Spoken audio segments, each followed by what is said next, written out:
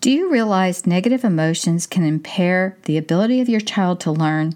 Today, our expert guest, Jessica Parnell, CEO of Bridgeway Academy, explains what this means and how you can use this knowledge to teach your children effectively. For today's show notes, visit VintageHomeschoolMoms.com, episode 355, Emotions Affect Learning. Bridgeway Academy, established in 1989, is the leader in homeschool education. With products ranging from individual classes to full-year curriculum to a private accredited academy, Bridgeway has everything you need for homeschool success.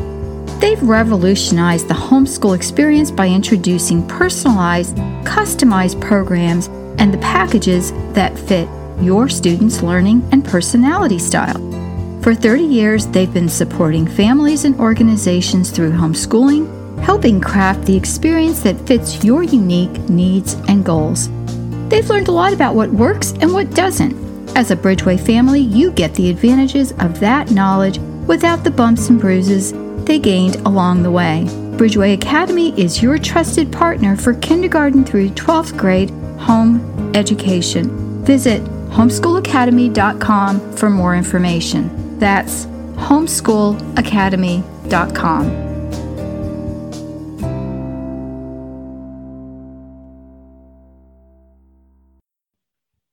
Hey everyone, and welcome. This is Felice Gerwitz with an episode of Vintage Homeschool Moms, and today I have an exciting guest on the line that I'm going to introduce in just a minute. First, I want to give a shout out to our sponsor, Bridgeway Academy. That's been around for quite a while, since 1989. You can find all kinds of custom courses and someone who will come right alongside you in your homeschool journey for almost as much as or as little bit as you need the help. You can find out more information at homeschoolacademy.com. And not only that, I have the CEO of Bridgeway Academy on the line with me, and that is Jessica Parnell. Welcome, Jessica. Thank you. It's good to be here. Good to be back, Lise. Well, I'm excited because we just did an episode tapping into your child's potential that I absolutely loved.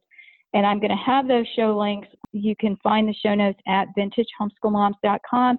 And the topic today is emotions and learning. So just look for that, or you can search for that on the front of the website as well. Jessica, you began as a teacher, so you have a unique story, which I love, about how you found out about homeschooling. Why don't you share that with us? Sure, I'd be happy to. So as you said, I started as a teacher, as a public school, high school English teacher. And as a teacher, I was also in charge of the gifted program, so interacting with kids, both twice exceptional as well as gifted, and then also served as a learning support teacher to some students with learning disabilities. So I was immersed in the public school world, but in the state of Pennsylvania, parents who homeschool need to meet with a certified teacher at the end of the year to review their portfolio for the year and just kind of give that stamp of approval to say, yes, they met the expectations this year. I was always pro homeschooling anyway, so a lot of parents came to me for those evaluations and for ideas and ways to kind of tweak to their either gifted child or learning disabled child. So I had lots of opportunity to meet home educators and see students from all different ability levels as we had those and conducted those evaluations year after year. So I had the very distinct privilege of seeing the outcome of home education and was so impressed by what parents were doing, what kids were doing, watching them as they moved on through graduation, that by the time I had kids and was making education decisions for my kids, I knew that homeschooling was the route I wanted to take. And so that's how I started in the homeschool realm, and really have loved every moment of it. That's great. And then your parents were actually the ones who began Bridgeway Academy, and then you've taken it over. And again, I'm delighted with kind of the focus of Bridgeway, if you will. Share that with our listeners. Sure, yes, I'd love to. And I think part of the focus of Bridgeway Academy came out of that public school experience. As I said, I was working with gifted kids, learning disabled kids, seeing how easy it is to adjust to their learning needs and get a completely different outcome And so I came in with that mindset when I came in and took over Bridgeway Academy and wanted to give parents those same tools. So we began to look out and say, okay, what are those primary, first off, learning styles that students learn, the way how they learn best. And we as teachers tend to teach the way we learn best. And it doesn't always work for our kids. So we wanted to give parents kind of education on learning style, how because it's more than just learning by touching or feeling or moving. It's also how you think. So a visual learner thinks differently than an auditory learner. So now, as students enroll with Bridgeway Academy, we have an assessment that lets us measure their learning style, their personality style, and then also their academic level. And we work with over 40 publishers to provide a program that is specifically tailored to that student. And we take it one step further, and we do talk with parents to say, hey, how engaged do you want to be? How many children do you have? Do you want to teach any subjects together? So that what we're doing is creating really a tailored program for the family. And we've just seen incredible success with kids, whether they were gifted and already highly achieving or struggling. That tailoring really helps them take that next step to success. No, it does. It does. It really does help, and that's wonderful. And you have 3 children. I do, yes. All have graduated. My youngest just graduated last year, completed her first college year this past year. And then I have my oldest is off to law school next year, and very proud of her. She worked very, very hard and was able to get a full scholarship to college for law school. And then my middle child is now going into her junior year of college. Wonderful. That's great. So you have, a focus on the Academy, but you also have done a ton of work and studies on the brain and how important that is for learning and just understanding some things which we discussed in the last episode. And today our focus is going to be with emotions and learning. And this hits very close to home because I've had a lot of experiences with my own children and my grandchildren in learning and their responses depending on emotion, and how I would say it looks like we're not learning anything today, so we're going to close the books, and I would go into the lecture mode, unfortunately, for my kids.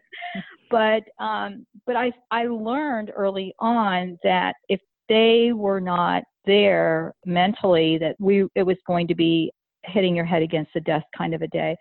So we're going to start with the first question, which is, what does self-control have to do with learning, and how important is that? Yes, thank you for that question. So when I want to just back up just one moment to talk about the part of our brain that is the emotional center of our brain, and that is our limbic system. And that limbic system, it all kind of relies on a part of the brain called the amygdala, which is constantly on the lookout for potential threats. It's making a decision every single moment about what it sees and determining what reaction we have. And so we're kind of geared for this fight or flight type of a reaction to things. We're geared to be looking for those threats. And so our students, especially if they're coming from a struggling standpoint, are often already approaching learning with a little bit of stress. And so therefore it can often compound very quickly into stress. And what we found through fMRI studies is the moment that our limbic system flares, the moment our emotions rise, we literally see an equal response in the prefrontal cortex. We literally can't think. And so when we think about when we're angry and we spew something out that we never would say when we're calm, we're literally usurping our ability to think when we allow those emotions to flare like that. And so just as we have seen it in our daily routines, our kids are feeling it as they're trying to learn. And so we want to be aware of that. We want to be aware of what triggers those emotions in our kids. And as you said very wisely, there's a time to just stop trying, because if they're emotional and they're feeling that struggle and we're trying to push them to learn anyway, they literally cannot think like they could if their emotions were measured. So it's a losing battle, isn't it? Right. So I'm sure we're going to discuss the balance. Some parents have difficulty with the whole self-control thing with their kids, because so many different opinions out there by psychologists about how to parent. You can go from free-range kids to the, no, it needs to be super disciplined at my house. The point I'm making is that how does that fit in, the disciplinary aspect along with the emotions? Sure. You know, it's almost like they're tied together in some arena. Absolutely, sure. And you're 100% right. That disciplinary aspect of self-control is essential to life. We see that in our interactions with people we work with or serve alongside. When someone does not have the ability to manage their emotions, it creates a tension around them. It also makes them less able to have the impact that they could if they could manage those emotions. One of my favorite studies on this was done in the 60s by Walter Mischel, and he actually, some of you may have seen his footage where he brought in children that were 3 to 5 years old, and he put them in a room alone, and in front of them he gave them the story is told now a marshmallow, but they had a choice of a treat. And he basically said to them, I need to go. I'll be back in 15 minutes. I'll be back soon, he said. Don't eat it. If you don't eat it, I'll give you 2. And then he left the room. And they just videotaped these kids trying to keep themselves from eating this treat. So some of them were trying to look away. Some of them picked it up and licked it and put it down. And basically at the end of the experiment, they found that there were only about 20% of the kids that did not eat the marshmallow. And because his kids were in that experiment, that was the end. That was all he intended to do, was show how many kids had mastered self-control.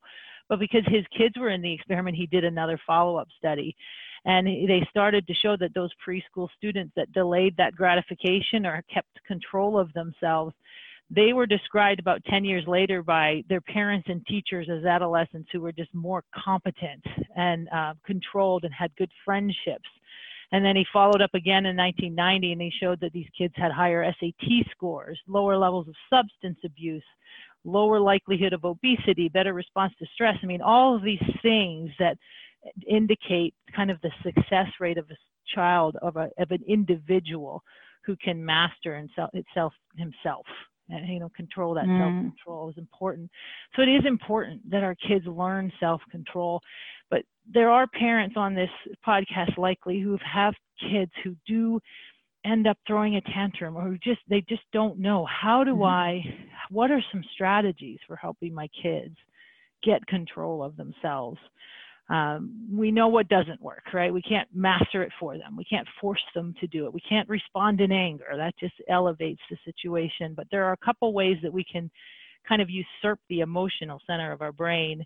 And one of those ways is to engage the prefrontal cortex. And to do that, it's just simply asking them, I want you to state right now, what are you feeling? So I feel angry. Not I am angry, right? Because we don't want to make it this is okay. It's I feel angry. Don't explain it to me any longer. But the moment they have to put a word to it, they engage the prefrontal cortex. I actually had a young girl I was babysitting her, and I wasn't sure what I could do as an authority figure because I was babysitting her, and she was out of control. And someone in one of my workshops had shared with me, I've also heard that if you give them a word to say, it helps calm them down. So I said to her, Lily, say self-control. And she said it, and I could see her to calm down a little bit. And we did that twice, and then she was calm. And it's just amazing how when you can engage the brain, it's the same reaction, right? The arousal in our emotional center is in direct correlation with the arousal in our working memory and in our prefrontal cortex. Same thing happens when we're engaged mentally. Our emotional center is calmer. So just getting them to state it is one great way to kind of help them master those emotions and get those things under control. Go ahead. Sorry. Yeah, I want to jump in. So she's using a lot of great terminology like prefrontal cortex and working memory, which we covered in the last podcast. So you're going to want to, I'll have the link at Vintage Homeschool Moms, and that one is tapping into your child's potential. And so that has a complete explanation of that. We really went into it in depth. So I don't want to spend the time today going through that again. Go run over and listen to that one as well. So then you had them state what they were feeling. I hate what I call character assassination. Sometimes you cringe, and if you're out and hear a parent, say things like, I can't believe how bad you are. Mm-hmm. That doesn't address that I asked you to sit down and you are standing. What did mom ask you to do? And so, before we left, we are going to the museum. Where are your hands supposed to be? Was one of the questions I would ask. And they had the options of behind their back and, clasped in front or in their pockets. So if they had pockets. So they knew before we got somewhere what was expected. And then we'd get out of the car and I'd ask them again. I said, Mommy really wants to go because Mommy wants to see her friends. Homeschool parents are excited to go see other adults. So I wanted them to behave. They knew what they had to do or we were leaving. And it only takes one time, parents, and it's very, very hard. And I only had to do it one time. Follow through. And it's a killer. So, these are things that are doable, and it's sometimes frustrating, but asking them, because they will tell you. And when they do, then that's going to make them think, is basically what you're saying when it engages their prefrontal cortex. Correct. It's going to make them be able to think and make that decision. Okay. Yeah, well, you've actually brought up a really great point, and that was the follow through on things, because there's three very common threats, common triggers to our emotional center. One of those is status, when we feel there's a threat to our status. So as you said, if we're calling our kids you're bad, or calling them a name, or pointing out how so-and-so's kid is doing so much better than you, right? We're giving them a threat to their status, and that can raise emotions, which can make self-control difficult. But another one you mentioned was certainty.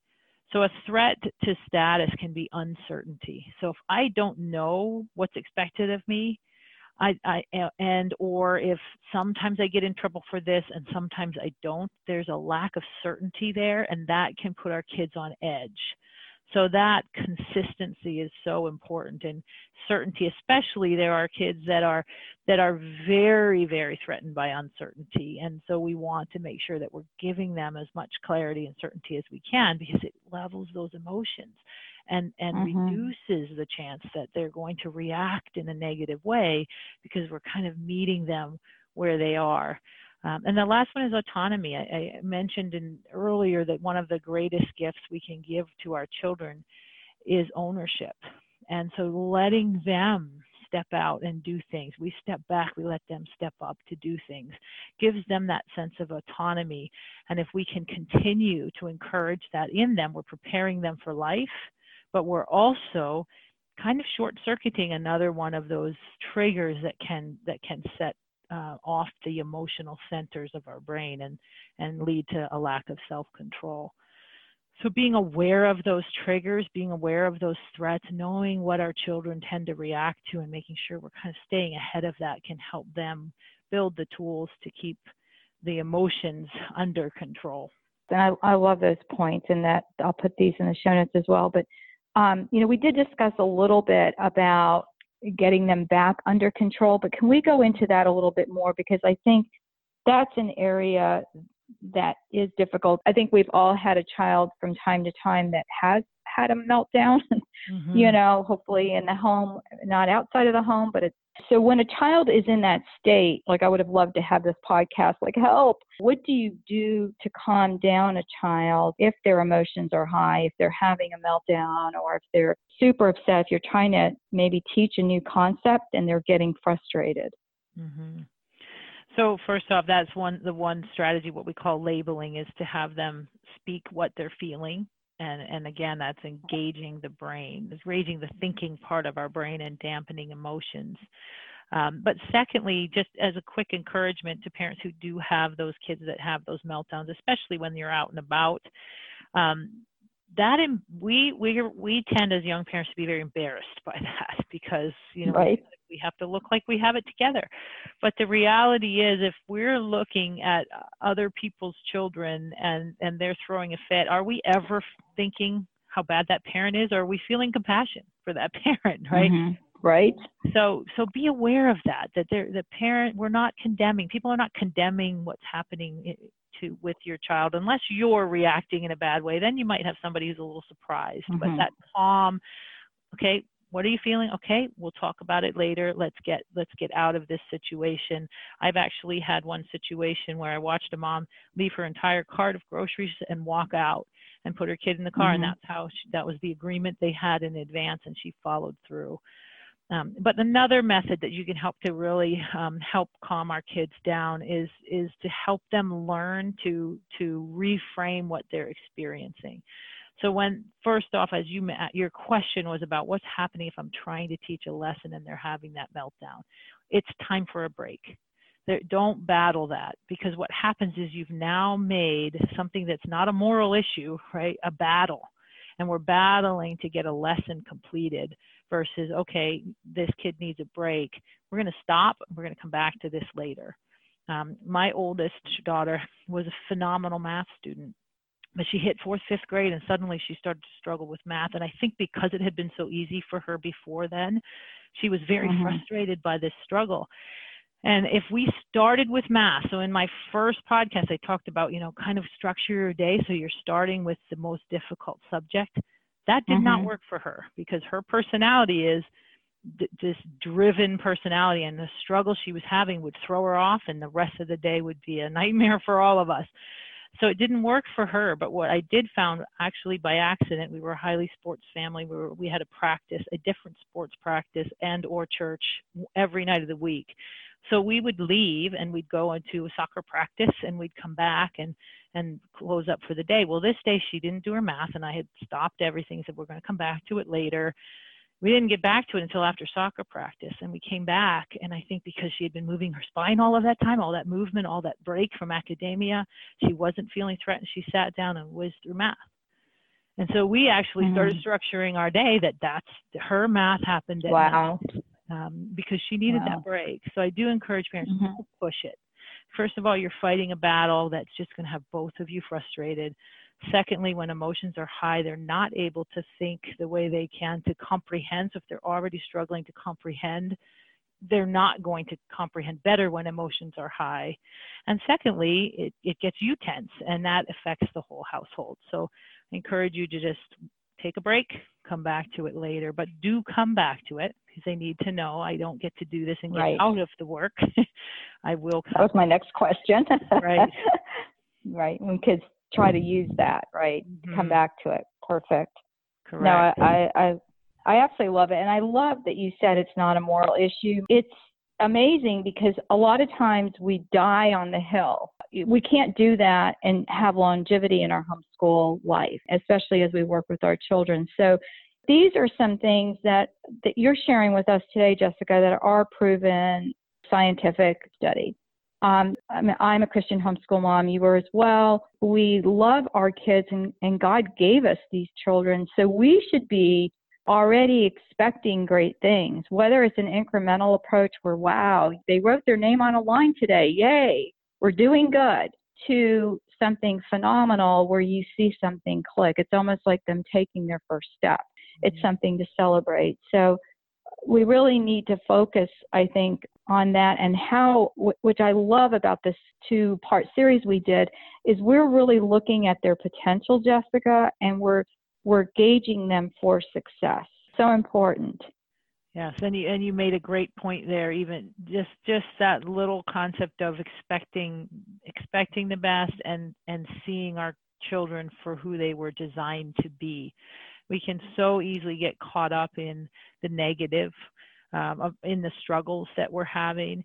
But these kids have been designed for a purpose, and they've been given to us for a purpose. And one of my favorite verses that I am constantly trying to keep in mind is Philippians 4:8, where it says, "Finally, brethren, whatever things are true, whatever I'll paraphrase, true, noble, just, pure, lovely, whatever's of good report, if there's any virtue, if there's anything praiseworthy, think on these things."